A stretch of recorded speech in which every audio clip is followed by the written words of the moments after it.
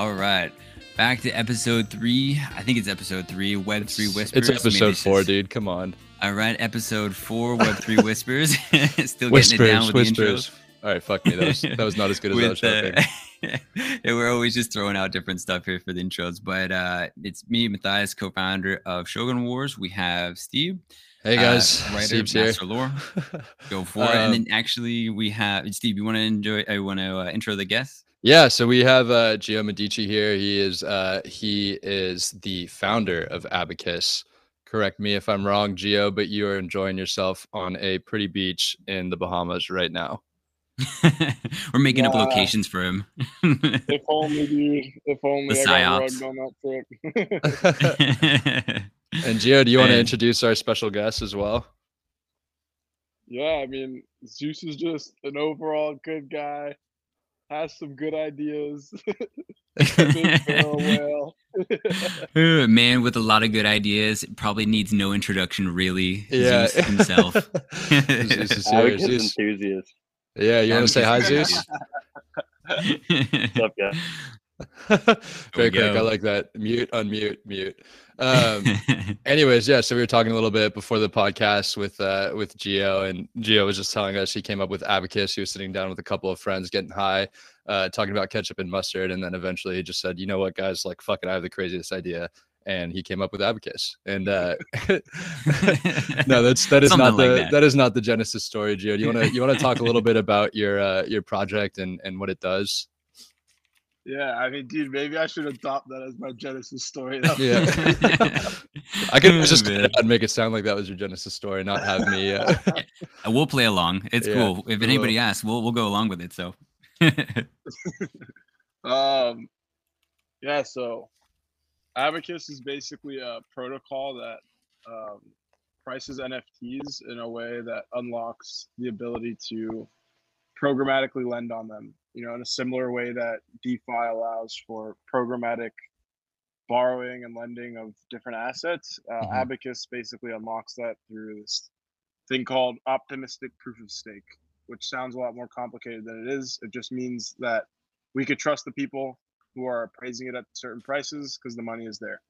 And so it's optimistic because we can assume that they're 100% correct since the money is there. And it's basically also, if the owner or someone decides to close the pool, they're essentially challenging the trader's value that they ascribe to the NFT. And then if the traders are right, basically, and it sells for as much or more, they're at a net positive because of the yield that they earned or the premium and the yield. And if they're wrong, then the traders who are in tickets, which are basically ranges of values above the final auction sale value, are basically slashed as if they were fraudulent validators. Nice, thank you for that. Yeah, and I think it's really cool for a lot of reasons. But the way that I got my very simple, we'll call it a quantum mind because you couldn't even see it with the microscope. Wrapped around the mechanics is by picturing the process like a capital raise. So or the capital stack following a capital raise. So like in a capital stack, you have tiers of seniority. As in, if the company was to liquidate certain sources of capital, like lenders, preferred shareholders, common stockholders, etc., they get their capital back first before others. And so that's kind of the way that I thought about the pools. So like transitioning to Abacus, a trader can start a pool for an NFT. The pools are tiered in increments of 1. Is that correct? Yeah. They're tiered in increments of 1 with different maturity dates. The lower pools have more seniority, essentially like if the NFT goes to auction and the price is overvalued by the traders, then the traders at the bottom of the capital stack, i.e. like the higher levels, will get slashed, like you were saying. And thus there's less risk, less reward if you're at the top of the capital stack, i.e. like 0 to 1. And then the higher pools have more risk, more reward. So like if the NFT goes to auction, it sells for a premium, then the premium gets split. And the people at the bottom of the capital stack, the ones that took more risk and valuing it higher, get more reward. But if they overvalue, like I said, their holdings get slashed. So there's incentive to accurately value the NFT because if you're trying to overvalue it, you could essentially get slashed at the bottom of the capital stack. Is that correct? Yeah, exactly. It likely won't be like if the value that someone could get if they were to take, 2 weeks to go find a buyer and source a deal, it's likely going to be priced near or at the distressed value of it, because the idea is that it's essentially they're basically just right. The auction is essentially just a distressed sale of that NFT, right? And so that's what they're going to price it for. And can you talk a little bit about how that like lends itself to lending on NFTs, like collateralizing NFTs for lending? Yeah. So if you're a lender, right, if you're a lender, then what you can do now is you can look at these pools of any NFT with a pool open and say, okay, I see in here that there's 100 ETH. Because there's 100 ETH in there, and I know the unlock schedule, I can give this person a loan, and if they don't return the loan, before some amount of liquidity unlocks, then I can liquidate them. If they do, and I know exactly what I'll get upon the liquidation. Right. So because of that, now you can lend at like a 80% LTV, and we look at like the lending protocols that are out now. Either you have an extremely low LTV or you have an extremely high APR. And what someone who's a big back holder mentioned to me recently was that it's kind of nuts that you have to pay like a 70% rate to borrow on your NFT, because unless you're earning that 70% somewhere else, then you're just losing money to borrow. Yeah. You're just losing money. And so it's useless. No, and that makes sense. And I think the thing, like the reason why LTVs are so low and rates are so high is because there hasn't been a reliable protocol that is, inexpensive, and you don't have to trust a third party to value the NFTs that are being collateralized like on these loans, right? Yeah. And so that's kind of where Abacus comes in, is that there's an actual number that a lender could rely on. There's an actual amount that they know they're going to get in liquidation. And so there's inherently a lot more trust from the lender side that they're going to get back what they lent. And thus like less risk, like smaller rates, higher LTVs, basically everything that someone who's actually looking to borrow on their NFT is looking for. I feel like the lender is not even lending to an NFT at this point. It's just kind of lending to ETH. So like maybe the lenders in this situation are like the pool depositors. Because when it comes to like actually giving someone like stablecoins or ETH, like it doesn't really matter what the NFT is, right? It's just like the existence of that pool and knowing how much money sits there for however long. Yeah, you kind of bypass the NFT at that point, right? Yeah. Yeah. That's actually, I was getting, oh, sorry, go ahead. I was gonna say that's like the goal of it, right? Like you basically take this question of what's the value of this NFT and all of the risks and the possible rewards that come with it. So an NFT bull run, a bear market, some rug pull, someone losing their NFT, whatever it is, and you just give that decision of how to price all of those things to the free market instead of relying on some algorithm or whatever it is. And not only are you giving it to the free market to decide, but the free market is in exchange, the free market is giving you back a 100% guarantee that this is what you'll get in exchange for that. Which just makes it easier. That seems really interesting because it is relying on people to kind of price out what something's worth, like what the NFT is worth. And I think you're going to get better pricing that way than an algorithm that, like if they try and game the algorithm, or, we've all seen smart contract failures or, exploits or stuff like that. But I'm interested to see, where did you guys pull any inspiration from? Was this like, did you take a look at real estate? I heard you say distressed NFT, like a distressed property. Was there some inspiration in taking that from real estate, or anything inspired you guys? Yeah. So the initial genesis of Abacus, as much as I would love it to be a story of us sitting around a table with it's probably the real genesis story. Mustard. Yeah. I was on a call with like a friend of mine and another person, and we were just talking about DeFi, and this was a while ago. This was probably a year ago, and we were just saying how it's pretty cool how in DeFi, right, you can want a loan and get a loan in seconds. You know, you can go to one of these platforms and you get a loan right away. You don't have to go jump through all the hoops, going to a bank. And then we were just transitioning over to NFTs because that's like was all the rage at the time also. And so the guy said, wouldn't it be so cool? Like my friend said, wouldn't it be so cool if you could tokenize a house in real life and get a loan at the same speed? And I was like, yeah, that would be cool. And then the question became, how do you get that? How do you reliably get that value of that house or the perceived value of that house on chain in order to be able to do this? And that's where it came from. I just started thinking about that for a while. Once I kind of get a problem in my head, I just think about it for a long time, and then came Abacus. And then born from your skull, basically Abacus is there.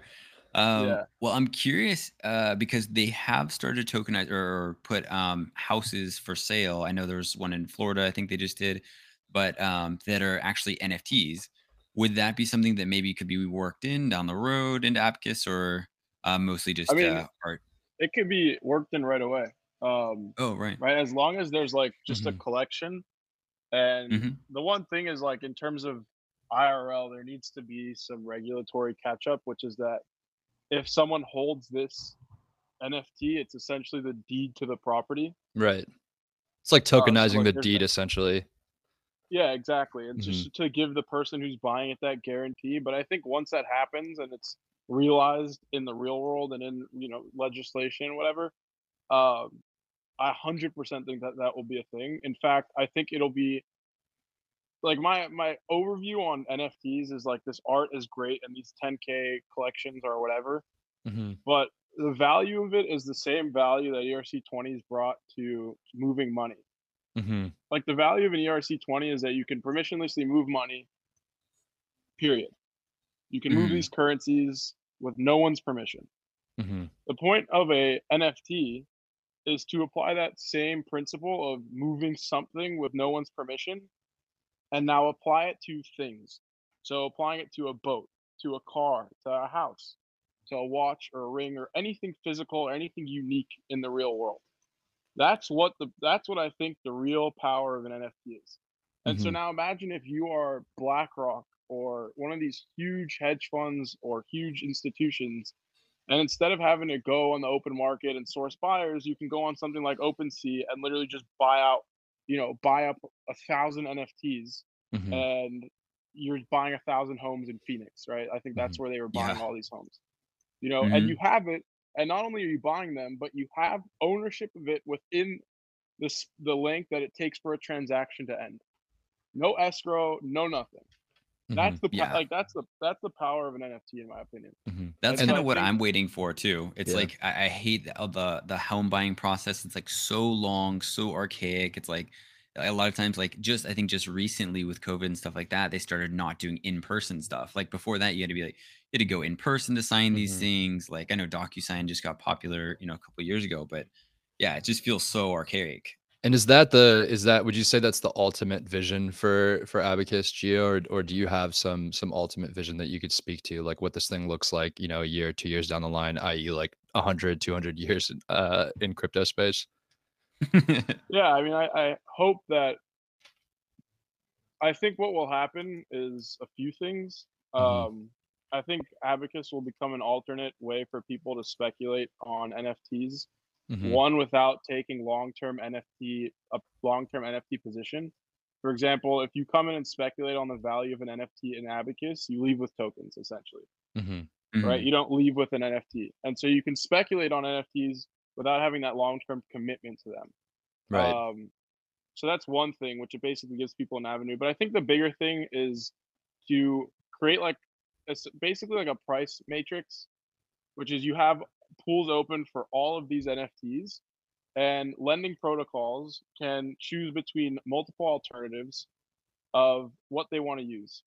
And if they ever need to revert to Abacus, Abacus will basically secure all of these loans that they're going to give out. And so Sorry, go ahead, Gio.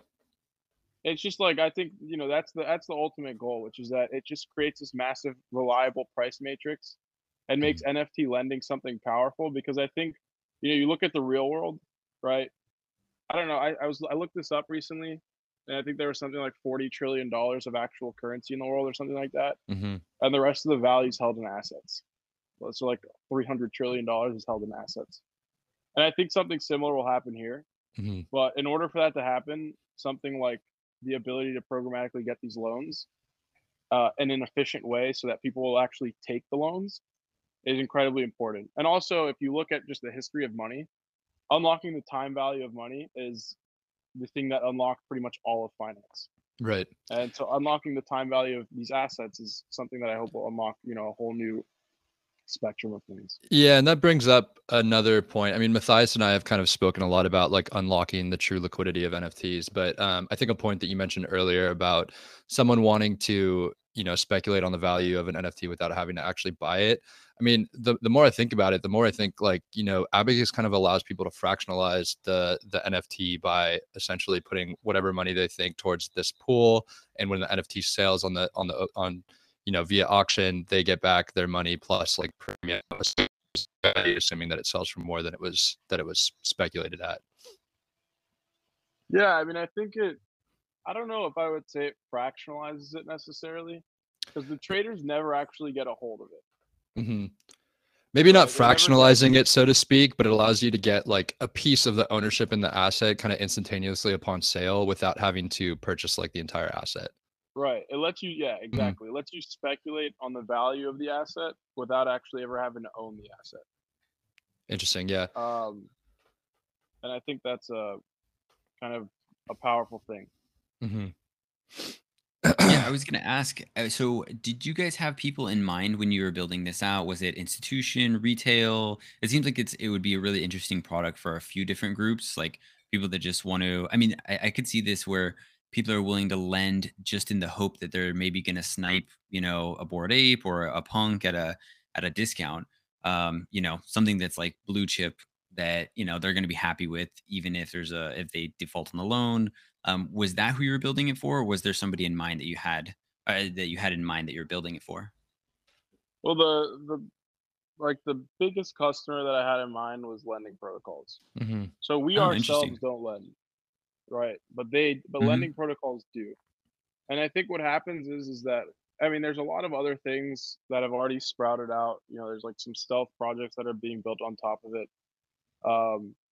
But like the goal of Abacus was always to bridge this idea of decentralized finance and this world of NFTs that is pretty much rendered illiquid. Mm-hmm. That has always been the goal. And so like as a natural, I guess, byproduct of that, the target was just make this efficient programmatic lending possible. Interesting. Yeah. Because it does seem like it's really going to get the velocity that like all the money that's just trapped in JPEGs basically out and moving in the market. And we know those people, you know, we know those people want to use that liquidity somewhere. Like if they bought a Bored Ape, I'm sure they're looking for the next Bored Ape that they want to invest in as well. Mm-hmm. Yeah, exactly. And it basically unlocks, one, you get, you know, it gives a way to actually earn some pretty low risk yield on ETH, right? So if you take that 0 to 1 position, you're playing with ETH and you're earning some pretty low risk yield.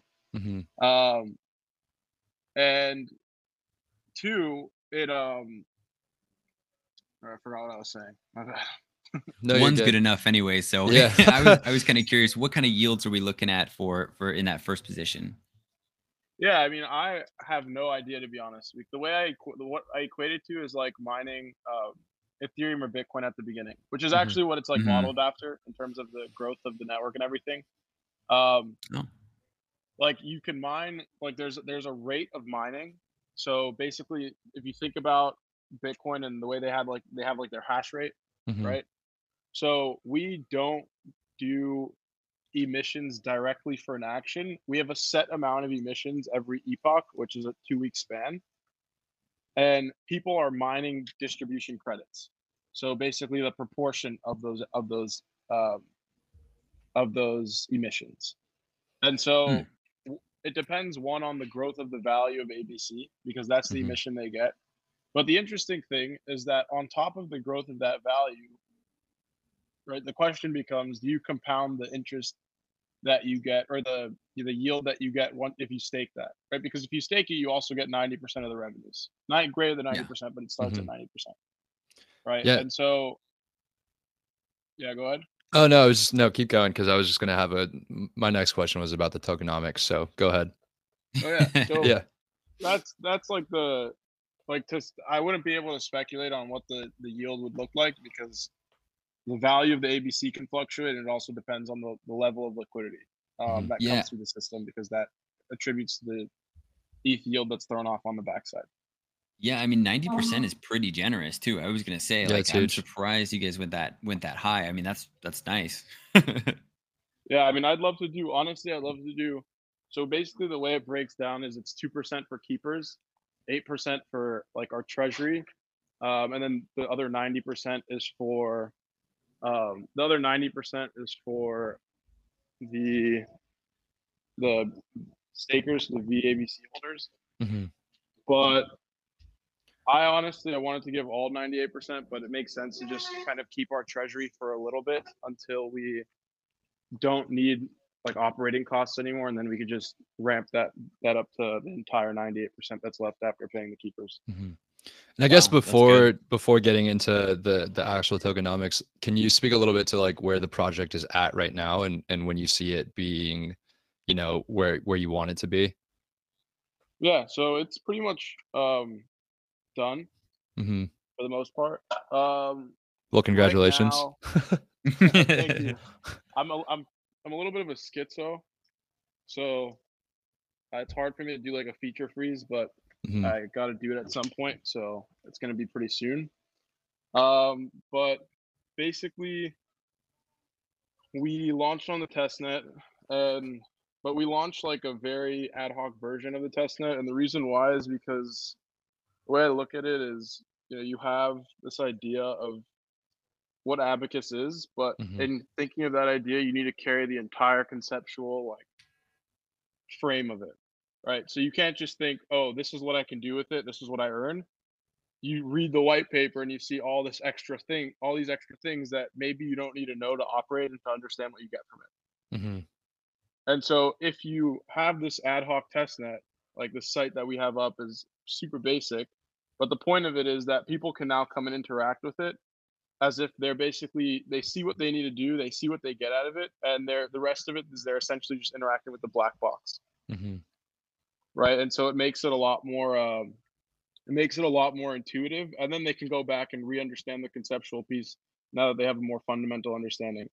And then once that part's done, what I'm doing, or what I guess this part's done now, is I created like a testnet game to simulate as much as possible, to simulate like a real life scenario.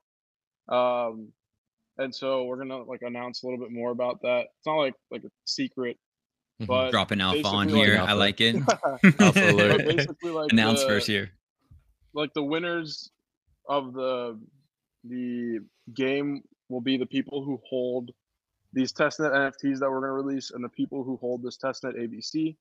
And then whoever the top holders of the ABC and the NFTs will split a total of like 400,000 ABC, like real ABC when we launch a token. And so that basically we created our own like ETH replica to simulate the use of ETH and like the entry to pools, and now people have something to actually like value the NFTs at, right? Because they can tie that value to a real life reward.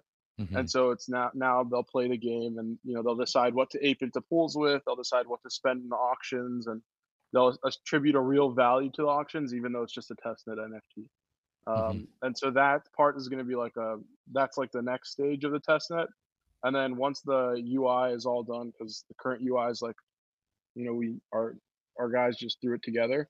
Once the final thing is done, then we're gonna release it all. We'll release the token, do the public sale, and then start these credit bonds, or get these credit bonds kicked off. And then like a week or two later, we'll launch the first spot pools. Awesome. Sweet. So you seem like a pretty thoughtful guy, man. I mean, a lot of the questions that you've begged and a lot of the things that you've talked about have been pretty thought provoking. And I think, there's a lot of fluidity to them. Can you speak to like one of the more fluid concepts in the space, which is community, and like how you think that will play, or how you want it to play into the project going forward? Yeah, I mean, the community is ultimately like incredibly important in Mm-hmm. projects, I think. Um, However, I think it's like the reason why it's important is for the bad times, not necessarily for the good times, Mm-hmm. right? A community, one, you gain a lot from them just because like they become your friends. Like a lot of people in the community are like, I genuinely consider them my friends. Some of the best times I've had in crypto have just been like shooting the shit in the Discord and looking at some memes, or just like Yeah, we exactly. have like this thing like we're like whenever there's a newcomer who just comes in and says when token, we'll just lead him right into like a D's nuts joke or something like that. So, um, Yeah. so it's D's just like a o'clock. fun time. But Yeah. I think the importance of that is like when things go south, right? A friend is more forgiving than a business partner. Mm-hmm. And I also happen to think like community is really important, maybe for like fun sentiment and more people joining and everything, and teaching more people about it. However, like I'm a very big proponent of this minimal governance.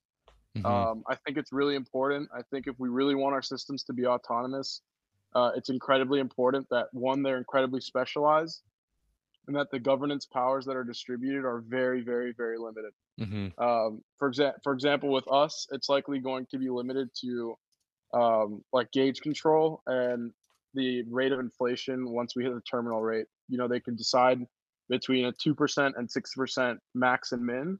They can decide to move it within that range as they please. But other than that, there's not really much more to like. There's not much more governance decisions to be made, and I think that's like the key to really becoming, autonomous. And Mm-hmm. so the community is super important, but I think it's important to have a good product as well. Yeah. One Oh, that sorry. Oh, go genuinely ahead. piques Yeah. their interest, right? Yeah. Piquing someone's interest is more important, because then they'll come out of genuine interest instead of coming out of Mm-hmm. one token, and then you have a good time. Mhm. When token win win. That's what I was actually really excited to get your take on, because a lot of people look at this like it I know decentralization is a huge thing, but a lot of these protocols, it seems like, especially in the beginning, until they get their feet underneath them, like really need a strong governance, like a strong team behind them, like a benevolent dictator versus like a council where you're asking the community, like, should we spend 2 grand for like a website designer, like vote today, like, so I'm curious what you see as like the benchmark of when you start letting the community kind of take over a little bit more. I feel like I would put it as a little bit further, like, product's good, everything's, dialed in, you have revenue, like pretty far down the road, compared to a lot of protocols. But where do you see that? Yeah, I mean, the way I look at it is like what you do is you kind of run through the beginning with like exactly what you said, like a benevolent dictatorship, or if it's Mm-hmm. multiple people, a council. And I've been like super transparent with my community about this too. It's like no secret, they all know, right? Which is that we're gonna at the beginning, what's gonna happen is we're gonna decentralize this gauge control, and like the terminal inflation rate thing doesn't really matter for like 3 years. And what's gonna happen is we're just gonna, there may be some parameters that can be changed. Like for example, we have a network fee and we have a vault closure fee and everything. And so we'll just kind of oscillate between that. And I'm also very open in talking to them, and mostly if they suggest something that's really smart, we'll make that change. It's not like because there's no official governance, they can't make a change. But the idea is that you basically just kind of oscillate between these different states of the protocol in terms of parameters you set. Um, and once you get to one where you feel it's like super stable and you go for long enough, and you see that you don't need to be hands on, and protocols should be built so that the founder doesn't need to be so hands on at the end of it. Mm-hmm. Um, I think that's when it's time to properly, you give out the power to the community and let them kind of take it from there with guidance too. Yeah, I let don't them think a run it right into the community ground. It's like yeah, it's like I mean, letting a teenager drive. You're like, oh geez, put them behind the wheel. It's a scary scenario. Yeah, it's funny. exactly. We were using this analogy in the last podcast. We were super analogy heavy. Matthias and I were joking about it, but we talked about this like benevolent dictator concept and how like when you're building a project, it's kind of important to first like build that ship, put the sails up, set sail, like give it some direction, and then at some point down the line, varying magnitudes of when that is, you kind of let the ship sail. Yeah, exactly, right. And Mhm. and even as time goes, you can give the community more say without completely giving them the entirety power of the vote, Mhm. Hmm. you know? And that's just comes in being a benevolent dictator and not being like a power hungry dictator, Yeah, right? malignant. Tyrant, Yeah, tyrant over there, exactly. And but not being a tyrant. And yeah. Well, so Oh yeah, go ahead. that was it. That was it. Sometimes I Oh, just cool, say cool. and so. And No so worries, man. Yeah. he's not I using mean, periods. He just uses and so. we just Yeah, run on. exactly. It's all good. Well, that's what somebody was saying. I heard of another system where they're basically looking for. So you would have a team, and then you just start looking for talented individuals that are in your community, and you kind of decentralize, where you're just pulling talented people. Like you got a great, front end dev, or you got a marketer over here, you got an ops guy, you got a whatever, and you just pull people from the community up into more management roles. But I wonder if you would ever really get to like full decentralization with that kind of system. But it's interesting though. Yeah, I mean, I don't think you ever would. I think, Yeah. and some things don't need to be, by the way. Not everything Hmm. needs to be fully decentralized. Mhm. I'm a big believer that not everything needs to be fully decentralized because it's great, but I think things like protocols and services that are integral need to be, but things that are heavily community based don't necessarily need to be, right? Like Mhm. an investment Yeah. DAO doesn't need to be completely decentralized. You probably should have some people at the head of it that run the operation of it, that, are the ones that go out and source deals and everything. Mhm. Because most people, if you have 60, 70 people running something, everyone's going to think someone else is going to do it, even if they're technically all on equal footing, Yeah. Yeah. right? And so you need people that step up. But for something like a service-based protocol, you don't necessarily need that management piece, right? Because the way I look at it is like back to that idea of building things that are autonomous. You should build them in an incredibly specialized way. Like for example, and Fisk is actually, he's.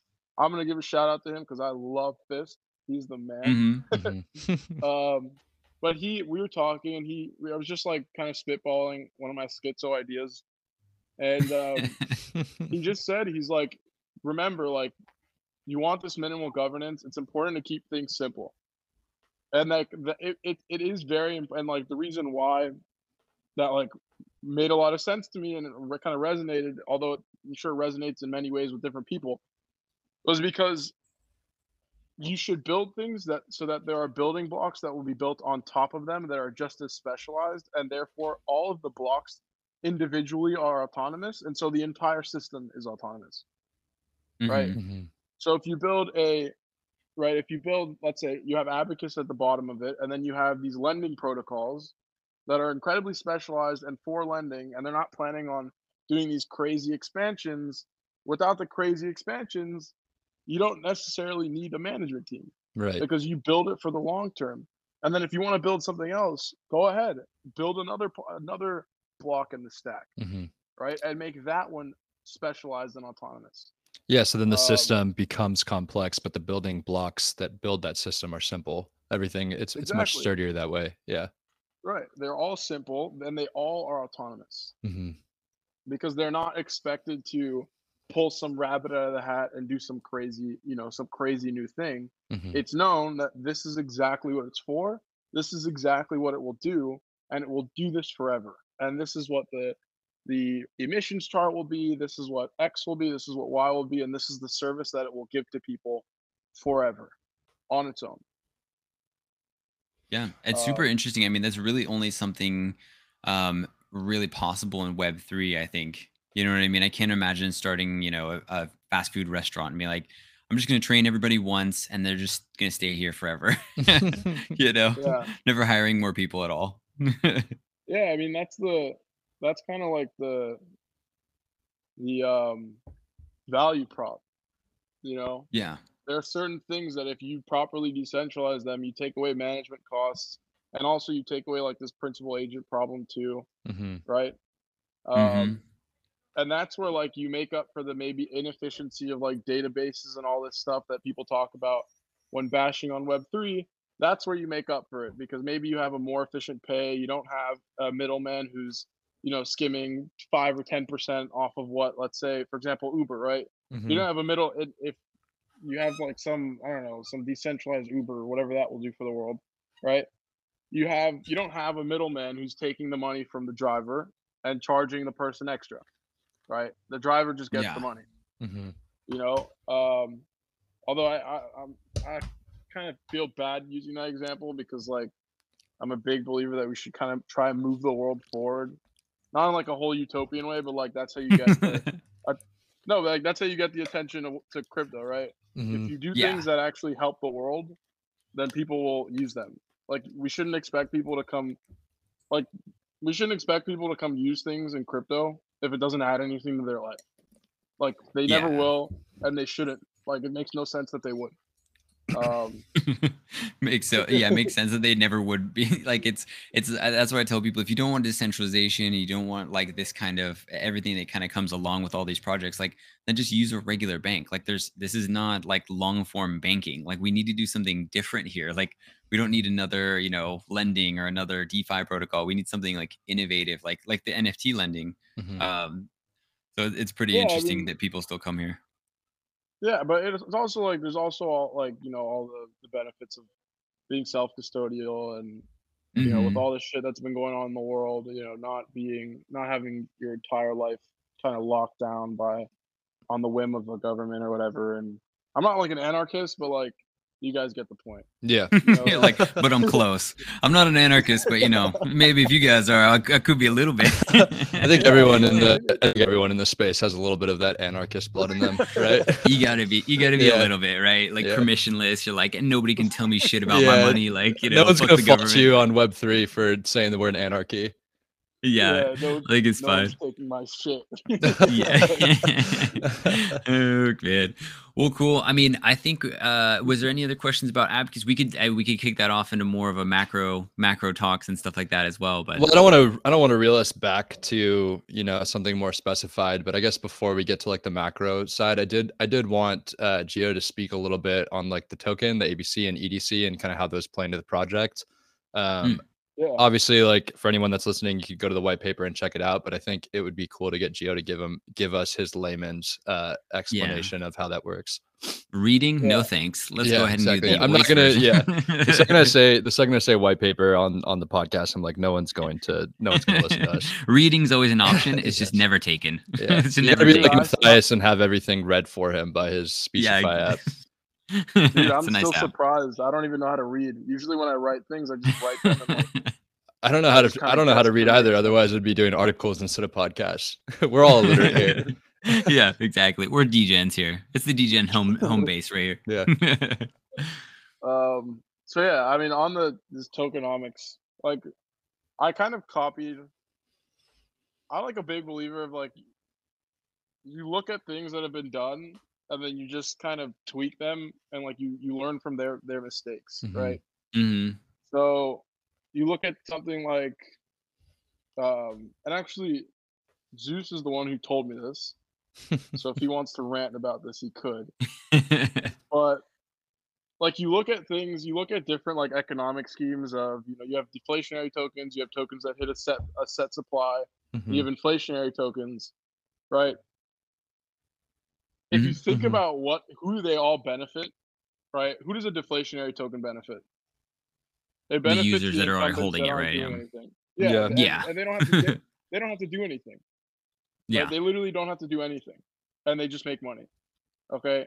Now you think about this, right? The cap, the hard cap. Who does that benefit? In a different way. Same people. It still benefits the same people. Yeah. So you're benefiting the people that have no responsibility to continue to contribute to your network. That seems a little off. And this all credit to Zeus for this one, because he he's the guy who like brought this to my attention in a little rant that he had. So if it goes bad, you're like, it's Zeus's fault as well. If it goes well, then I was inspired by Zeus. If it goes bad, I can't believe Zeus told me about this. Yeah, careful, dude. This is crypto blasphemy. Inflation good, remember? Yeah, exactly. Oh, man. Number go up, dude. Number go up. Yeah, we need number go up. But anyways, like, so that's one thing that I like wanted to apply to this, and that's why we have a terminal rate. So that's one thing. And then the reason why I chose to use this like epic distribution credits instead of like just a straight emission is because I'm also a believer that most protocols, if you were to look at the amount of tokens that they've emitted and the price of their emission and the price per token, either at the time of when it was emitted or now, they are likely at a negative net gain in terms of how much money the protocol has generated, how much like revenue / profit the protocol has generated. And the reason why is because you just emit things for capital that's not even being used, right? And so you have these people that are coming and farming a ton, and you're not getting any service out of it. So you're not providing the service. You get the asset that you want, but there's not enough demand. Even though there's plenty of demand, you're paying out more to the people that are giving you the asset than the money that you're taking in. And that's like, you're at a negative. Only makes sense in DeFi, right? Like nowhere else would that even like be considered. Yeah, because like in DeFi, you're just printing the money, right? So you say, I have a $30 billion TVL, and you just print the money, and no one bats an eye, right? Yeah. So what I wanted to kind of apply here was you need emissions because we basically follow, you're using like a consensus mechanism. And so the way to reward these people is by giving them the emissions that lead to larger benefits in the network, i.e. paying the network fees, staking it for these VE and the gauge control and boosting the emissions, and then getting, the revenue share and this governance power, right? But, I didn't want to have that where it's like people can just go into a pool and they can just stay there and they farm. It should be something where it's like it's like reactive to demand, the amount that's emitted / the cost that they're being emitted at. And so that's what this EDC / epic emission scheme does, right? If there's a ton of supply and a lot of people want these ABC, then the emission cost per ABC will react to that, right? So it's essentially it's like dynamic pretty much, right? If there's not a lot, then the people who do provide the liquidity will gain even more benefit. Again, it's dynamic because as they should, right? Because they're taking on more of a burden. And so, I mean, that was the goal there. And then the cool thing that I didn't realize would happen is now what you can do is you essentially make this idea of, okay, everyone is participating for the same pool of emissions. Now you can increase and decrease yields through simply increasing and decrease the rate at which they get these distribution credits. Because if I get these credits for half of what you got them for, I'm getting these ABC for half of what you're getting them for. Yeah. And those ABC are being backed by this this revenue that's being basically, they're not backed, but the revenue that's being paid to the current ABC holders is essentially a payment for this inflation that's about to come. And so that's kind of why I chose it, because now what happens is, we can introduce these things like credit bonds, right? So what's a credit bond? The question in Abacus is, will we get enough liquidity to properly provide the service? That's the question.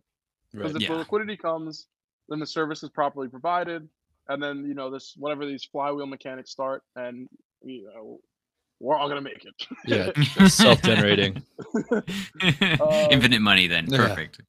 We're just printing over here. So right, that's like the variable factor, right? That's like the question, the risk of the protocol. And so what these credit bonds do is they say to people, right, prospective uh, traders, let's call them, Mhm. right? What they say to them is, if you're confident that you're going to come and play in this upcoming epic or epoch, right?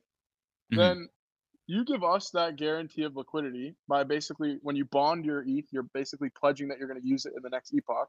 Mhm. And in exchange, we're going to boost your distribution credit emissions in comparison to everyone else.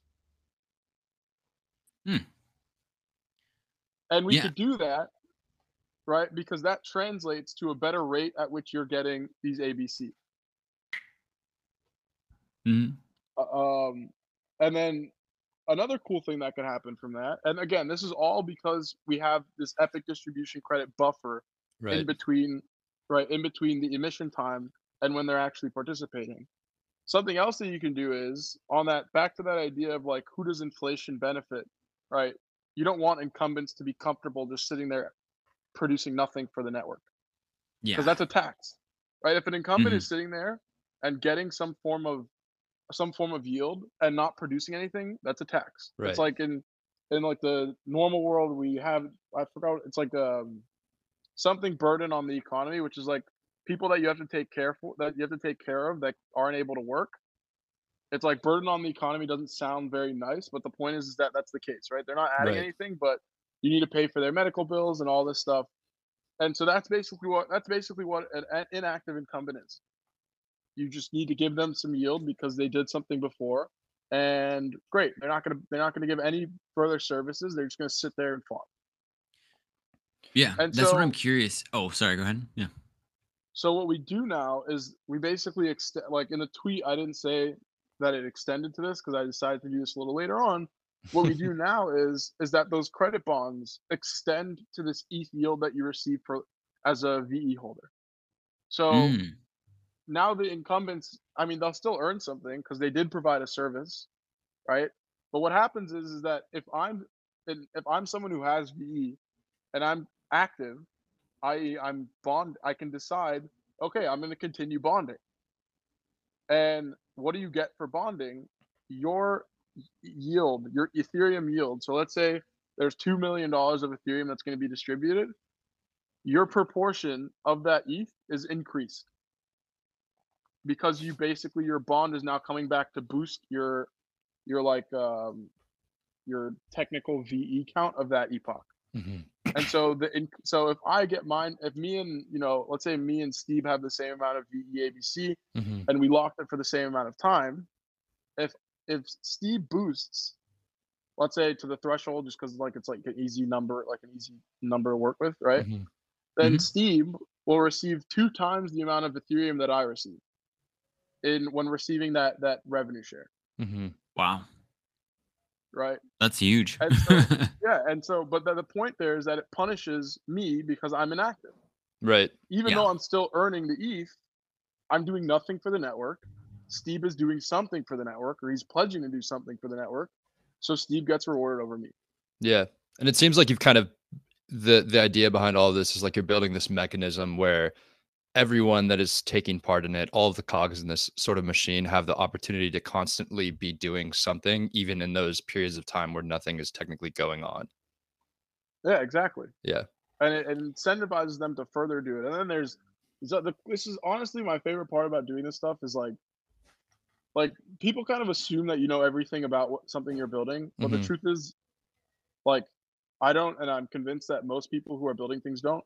Mhm. Like Yeah. every day, I'm like working on if I'm building something new in the code or just thinking about something, like you learn something new. Either you learn it about like the way mechanics work in the general world of crypto or in the general, larger world of economics. Mhm. You just learn more about the incentives, and then you also learn like cool things about maybe why something works.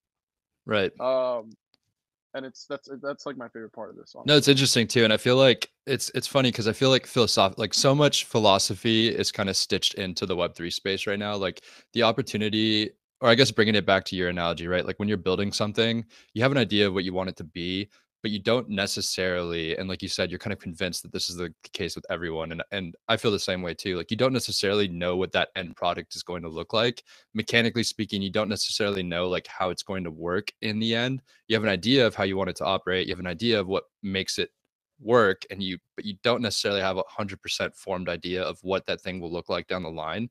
And I think that that's just further accentuated or exacerbated by the fact that like Web3 is such that everyone that's participating in the project is constantly like trying to think of new ways to do things. The person that's behind the project, you in this case, is constantly trying to think of new ways to do things, and in so doing those things is discovering like new opportunities for that mechanism, new ideas that drive that mechanism. Like it's such a, it feels like you're breaking something down to like its cellular form when you're working on a Web3 project. Like, even just getting involved in Shogun War with Mathias, like I've learned so much about economics, like even psychology. Like, you have to think about all of your projects from a psychological and a philosophical standpoint, as well as like from an economical standpoint. And I think like it's interesting because like the more time you spend on a Web3 project, the more you start to understand these things that you would never think before getting into it kind of play the role in that project. I don't know if I got way too hyper general or way too way too philosophical there, but I just thought it was an interesting point. No, I mean, I was telling somebody about that the other day. I was like, you can basically in Web3, you can watch economies rise and fall so fast that it wouldn't be practical to do it in real life. Like, you can see people start something. Thank you for working my idea in much simpler terms. Just shorten it down. Yeah. That's all good, but it makes sense, right? Yeah. Oh, what were you going to say, Gio? I was gonna say, like, that was what he was talking about was like the original draw for me to this crypto world, which was that like it's like this beautiful combination of like all these different things of like economics, and like you have to get into people's heads, like in kind of psychology, and like, you know, there's coding, and then there's the math part of it all, which just like comes together to form this like incredible, even if it all implodes, you know, even if it goes to zero, we had fun. Yeah, we had fun, and we learned. Like, we learned like a lot. Yeah. Like, you know, you go around and you see what people learn in school, and you know, whether you finished it or you didn't, it's just a next level of understanding. And when you see exactly what you guys were saying, you know, you have these essentially micro economies that are experiments that last a year, they last a month. If they're a rug pull, they last a few days at best, you know. But from those, you learn what happens at different inflation rates, what happens in hyperinflation, what happens over the long run when you have these different incentive structures for people to come in and do certain things, right? For example, you know, people talk a lot about what happens late in the Bitcoin world when maybe they're not able to pay miners so much. So that's another thing, right? What happens when these things run out? How do people react to that? What are the adjustments that are made? These are all things that up until now you've only been able to see by, let's say, studying the history of something, you know, some long-standing financial institution or bank or country, but now you have it all crunched into for, you know, 12 years, 5 years, 2 months, whatever it is. And that's the really cool part of it all. Yeah, it's crazy because I feel like, you know, you have like, let's say you have this like accordion, right? Let's call this accordion like, you know, the corpo like Web2 world, right? And like the accordion is like a project lifecycle, like X company, right? And it's like what you would experience, what you would learn as, you know, just a cog in that company gets, and like, let's use this accordion analogy again, like you're squeezing it down to like a period of like 2 months, 3 months, where like you are being exposed to and you are learning so much more in such a faster period of time, and then it's compounded and multiplied. Like, you know, if you're working on multiple projects, if you're a part of multiple projects, like that thing, that product life cycle you are experiencing in like such a condensed amount of time that like it's just a byproduct, like something you don't necessarily intend to do, but like you just learn. And I think that that's like one of the things that's been so valuable about, you know, working in Web3 and being a part of the space. Yeah, I mean, it's really interesting. I think the other advantage people get is that they have some skin in the game. So like normally when they have skin in the game for an investment or something like that, but a lot of people with Web3 actually have a very ground level like attachment to it too. There's not that many people in it or something like that. So they see like, oh, the management's going to spend this much money on something, and they're like, oh no, I don't want to do that. and they start getting really attached to things, and they get a lot more skin in the game, so they can see. They start caring. If they're in other things with like, oh, I'm invested in Amazon, they're like, yeah, Jeff's got it. He probably knows what he's doing. But here, everyone's like, no, I need to have a vote or a say or something. But I really wanted to ask Gio actually one thing, which was, how much do you think people that are kind of vampiring like a project, like people that are just kind of drain net on the community or on the system, how much should they be punished by the protocol, or how much, how much should they be punished? What's the maximum? What do you think? Like, what's acceptable? What's kind of not? Like, I know some people don't do anything, and some people could make it to where, if they don't do anything, then they don't add any value, then they get like no money. They don't get any value out then. What do you think? You mean like the people who create like forks? Yeah, I mean, that's the fork ones are interesting because they're basically taking over something they don't really know what they're doing with too. But I was thinking like LPs or something that just sit there and all they do is just farm and dump, or guys that got in really early, like we were talking about, just drains on the economy. Yeah. So the honest truth is, and it's like, I don't know if this is an opinion that others have. I know some people that I've spoken to have them. Like, it's a drain on the economy, but I think if the opportunity is there, then you should do it. For example, like I think with exploits on protocols, I think they're fine. That's the truth. I don't necessarily think a protocol should be bailed out if they get exploited. Right? It's like their responsibility to create something that won't get exploited. And do you believe in that because it's like the growing pain of building something? Yeah, it's the growing pain of building something, and I think it makes others, like, seeing things like that makes others think, oh shit, maybe I should spend more time thinking about my tokenomics, thinking about looking through my code, properly combing through things, properly testing things. Even though I'm a big proponent of test and prod, like the point is that like everyone wants to live in this Web3 world where ownership is distributed among everyone and everyone has a say. But when something goes wrong, everyone wants someone to come, the big brother to come bail them out. Right. Everyone has a say, but nobody has responsibility. Yeah, basically. No one has responsibility. No one, if something goes wrong, everyone's just going to leave or dump. No one's going to stay around, And so I think it's something like, you want to live in this world, then you better be ready for what it comes with. And so I think if you build something where someone can just sit there and idly farm doing nothing, you better be ready for that. You better understand that will happen, and you should tell yourself and have a good reason of why that won't adversely affect your protocol and why that won't hurt you in the long run. Right? Do you think as a protocol you should like gear against that? Like, okay, if we have somebody just sitting there and dumping, like we have a way to lower their incentives or something, or okay, cool. Yeah, that's what I was curious. 100%. Yeah. I mean, I think it's I think it's a net negative for people who do that. Right? Yeah, totally. Yeah. The problem is that like, when you start doing things where you can find a farmer and just like, decrease something, let's say decrease a rate, you might hurt other, like, it may cascade into hurting other things that need that rate. Right? Yeah. And so things should be built where, fine, someone can come farm, but if they do come farm, this is why it's, it's not necessarily a net negative. Like, I'll give you an example with Abacus. Okay. If you own an NFT that is within, like, you have to basically, in Abacus, the reason why things will have whitelisted collections is because you can't have an infinite amount of collections, because then anyone can come and create their own NFT. And if they create their own NFT, then they can just farm their own pool. So everyone they won't want to take on any risk. They'll just go farm their own pool. Okay.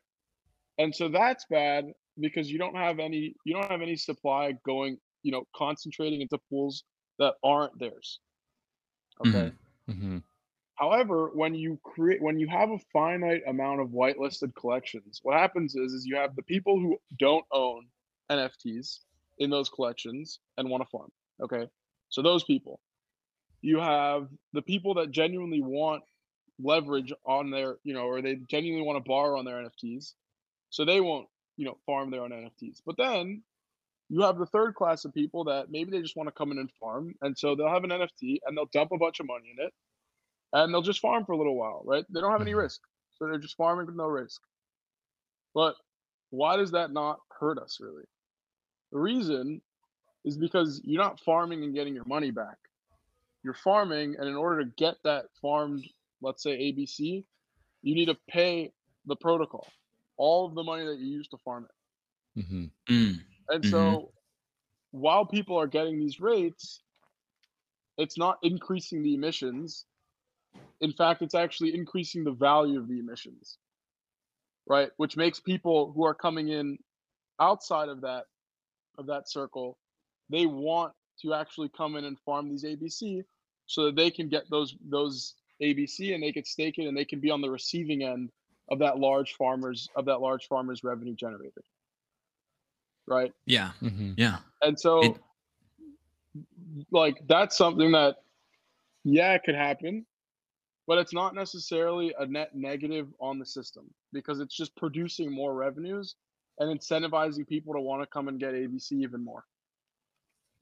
Makes it popular basically. And that's what I was curious, like I know some protocols on Terra, I think like Astroport and those, and Curve and stuff like that will let you lock like VE tokens for years. Have you guys thought about that? Any pros, cons? I think that's terrible, honestly. Yeah. Agreed. I think VE has a lot of problems. One is that incumbent tax, pretty much. We want to coin it as that. Yeah. Sounds good to me. Another one is you're right, we haven't even really seen a 4-year horizon of DeFi protocols. And so the fact that someone can lock up their tokens for 4 years and they basically can be like, yeah, well, fuck this. I don't have to think about this anymore. It's not like we could be at 0 benefit. in 4 years. Who knows? Yeah, but it's like it's not in the benefit because now someone can come in, they lock it up for 4 years, they get this max boost, and then they just kind of forget about the tokens. But since they're a big enough holder, right, they get the other benefits, and so they don't even care about the tokens at some point. Right, and then they'll dump too. Essentially, they can just try and get their cost basis to 0 over a 4-year period where they're just dumping constantly on your protocol, right? Yeah, I mean they could dump, but like they're locked up for 4 years. But like the point is that like, right, they're locked up for those 4 years, but now everyone thinks those tokens are gone because it's a 4-year time horizon, but they're not. Right. So now people are looking at this protocol as if, oh shit, those tokens are all burned. But in reality, they're gonna come right back into the ecosystem in 4 years. Yeah. Saturate supply right away. That's in like forever though. That's way too far. I mean, some of these, it is pretty funny though. People do think that like fully diluted value is a meme. Like, 4 years is so far from now, but it'll be on us before we know it if they make it that far. Yeah, if they make it that far. But like, it's just I think it's 4 years just really, really doesn't make sense. And so yeah, I mean our max is 4 months, our min is 2 weeks. Yep. Yeah. So that's long enough for people to really like they're still engaged, they're still like active participants, and they can't just like, well, they could walk away, but 4 years is going to be, or even a year is probably way too. I mean, DeFi space moves so fast. Like I can't imagine locking it for 4 years or even like a year. It just feels like so long. It's also like, if you think about it, right? If you have a 4-year horizon, then what happens is that like maybe you're okay with making decisions that may adversely affect the price of the token over the next year and benefit you more, because you're basically betting that 2 years later it'll just rebound right back to what it is. Right? So you're not willing to like make things that will destroy it, but you're willing to make things that are maybe not in the best interest of the protocol. Right. A big example is Convex. If you look up, and this was another thing that Zeus showed me, if you look up the convex curve chart, you'll see that wasn't really the best relationship in the end of the day for Curve. Yeah, it's kind of a vampire, right? Like from the start, it's pretty much just a vampire. Yeah, exactly. Yeah, it's really interesting, these models though that people will take on, but they're not toxic in every form of them, kind of like a little bit of poison. Like it's good to kind of, you're trying to align those people with the protocol's best interests, but not have them as just like dead weight on you as well. Right. It's a tough battle. like it's a competition versus monopoly kind of a situation, right? You've got a bunch of different firms competing over something, you actually end up with like a really optimal situation. If it's one guy that owns the entire thing, then you just kind of extract. Right. You want that competition. Yeah. It's important that you have a bunch of different entities kind of vying over it instead of like, you know, at this point with Curve, it's like there's no point in like owning Curve. Like that, I feel like that's why that relationship exists there. It's like, what's the point? You know, just go to Convex. Yeah, exactly. Which definitely damages Curve. Then it's like, but then how do you go? I mean, is it salvageable, or is it just like Curve's dead and you kind of move on? Like if that happens to your protocol, how do you kind of navigate that? Can you then go back and put something into the governance or pass something that just says like the people that are unlocked are locked for 4 years now, their principal even goes down in, you know, like, you know, there's some kind of negative thing to them. That's what I was kind of asking, like how hard can we go after people that are a net negative on the protocol? It is definitely tough. Know, you know? Yeah, I don't really have an answer there. It's definitely hard to we all just expect Zeus to have the answers. Yeah, Zeus, if you could just tell us like you did Gio, please, some, you know, pearls of wisdom here when you're handing them out. So we're here for it. But no, I mean, it's interesting. I feel like everybody gets into the GameFi, whether they're DeFi or not, they're in a game theory environment. Exactly. Yeah. I mean, I think there's like ways to structure at the beginning where it's like, you know, what Zeus was saying, which is you structure it so that there's not one convex, but there's maybe 5 or 10 of them. Right. I know, think that's the thing, right? more. All the thinking has to happen at the beginning. Yeah, it has to happen at the beginning so that you have these different, you know, cartels that are kind of have the interest in owning a lion's share of it. And since they all have the interest, they're all competing with each other. And then on top of that, you know, you have all the smaller players or the whales who are also owning portions of it. And you kind of avoid that, you know, that scenario where one protocol just basically ate up 50% of your, or approaching, let's say 50% of your tokens, and now, you know, you just can't salvage it. You just gotta just let it ride for the next 300 years. Yeah, well, I mean, it's definitely hard because you do have this, I mean, I think we see it all over the place, these like 80-20 kind of rules where, you know, 20% of the people are making 80% of the money, or you know, doing, you know, 80% of the work, whatever it is. So it seems like that plays out in DeFi as well, where you have people that just, you know, they saw the opportunity first and they just conviction, you know, like Tetranode, I think he was in it big into Curve and Convex and stuff. You know, there's no way to kind of dislodge those people either, right? So it's kind of inevitable, or is it inevitable? I don't know. Yeah, I think it kind of is inevitable. But it's just a matter of like, how soon does it happen, and how well have you spread it out so that the competition's properly there. So like if you have 10 of them, that's still like an 80-20, right? Where 10 people own 50% of the supply, or 10 people own 40 or 30% of the supply. But if none of them are owning 50%, it's still a viable option / opportunity for someone to get a significant amount of voting power by coming in and buying however much or farming however much. Whereas if you have to compete with someone who their like goal is, we will own this and we will never give it up, and you have to somehow get the other 50% from everyone else in order to compete with them, right? That's a lot harder. That's a lot harder to like pull out. Well, it's interesting too. Like, I think a lot of people run into this where they're thinking ideologically, but not practically. So like, what I mean by that is like, people are like, oh, well, you know, there's whales and they shouldn't get as much, you know, like it should be, you know, everybody should have a say. But realistically, like, you know, a whale versus shrimp, like the whale is worth more to the protocol, right?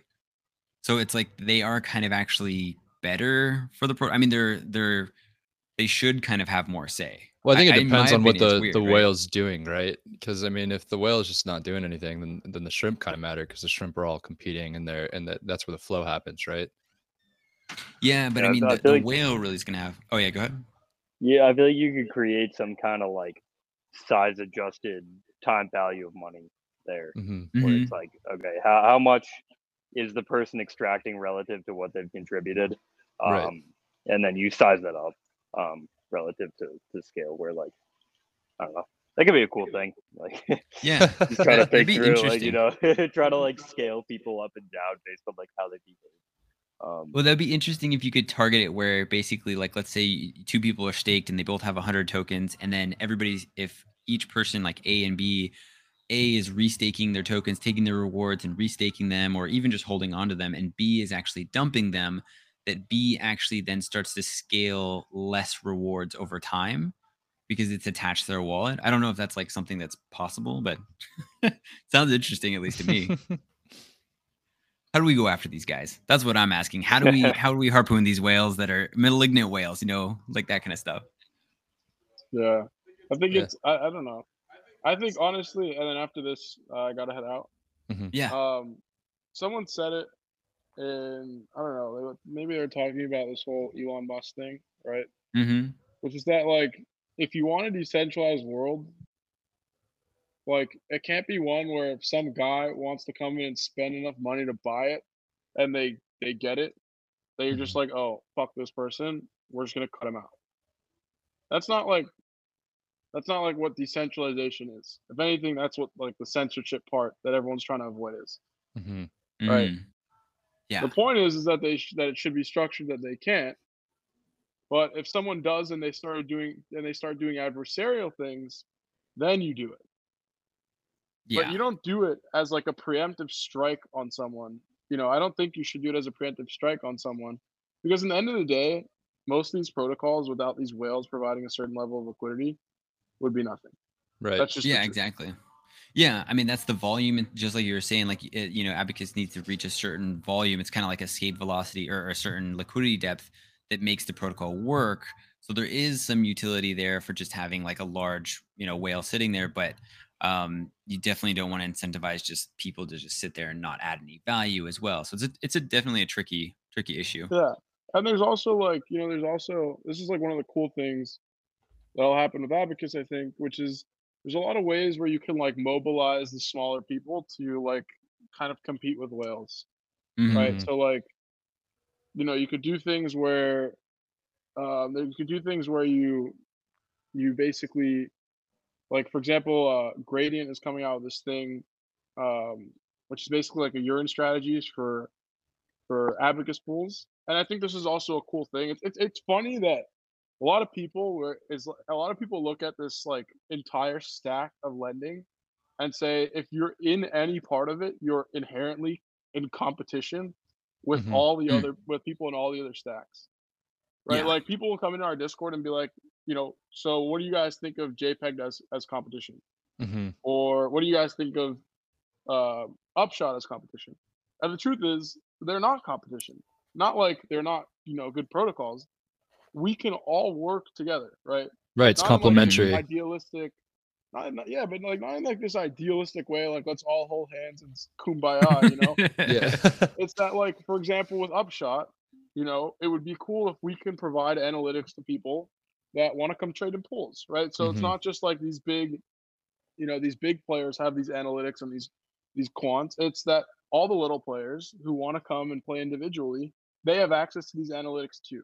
Or, for example, with Gradient, right, or JPEG, or any lending protocol, Unlocked too. Unlocked is another person who is planning on using us, right? So they're a group of people, and they're planning on using us as well, right? With all of these lending protocols too, it's not in competition, it's complementary. Right. They can use us as one tool of liquidation strategies. They can use us as an arbitrage opportunity for when they do liquidate people. Right. We have fees that we give to the owners of these NFTs, so they can basically they can create self-repaying loans. They can use it to generate yield for these NFTs for them. They can use it to generate yield for these NFTs for the protocols themselves. There's all these different things, it's all just like the whole stack is complementary of one another. This isn't to say like the lending protocols aren't in competition with each other, because they are, and it's kind of nuts. There's like 30 of them out there. Yeah, it's funny. It seems like everything dropped today too. Yeah, but like the point is that like the idea of like if you're in this stack, you're inherently in competition. I think that's something that like it's like I think it'll happen at some point where people see people using each other, right? The whole idea is crypto is composable, and so that's supposed to be the goal, right? Yeah.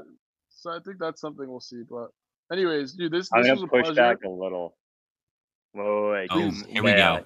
Gio, you're not allowed to do leave think yet. that it's- Zeus, go.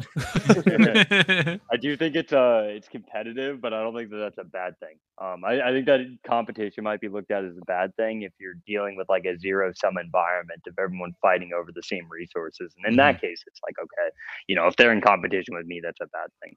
You know, I think that the reality is that like there's a ton of growth potential that like you know NFT lending like doesn't exist today. You know, so kind of like the sky's the limit. And it kind of goes back to the same conversation as with like curve and convex, right? Where like the healthiest market is a competitive market. Right.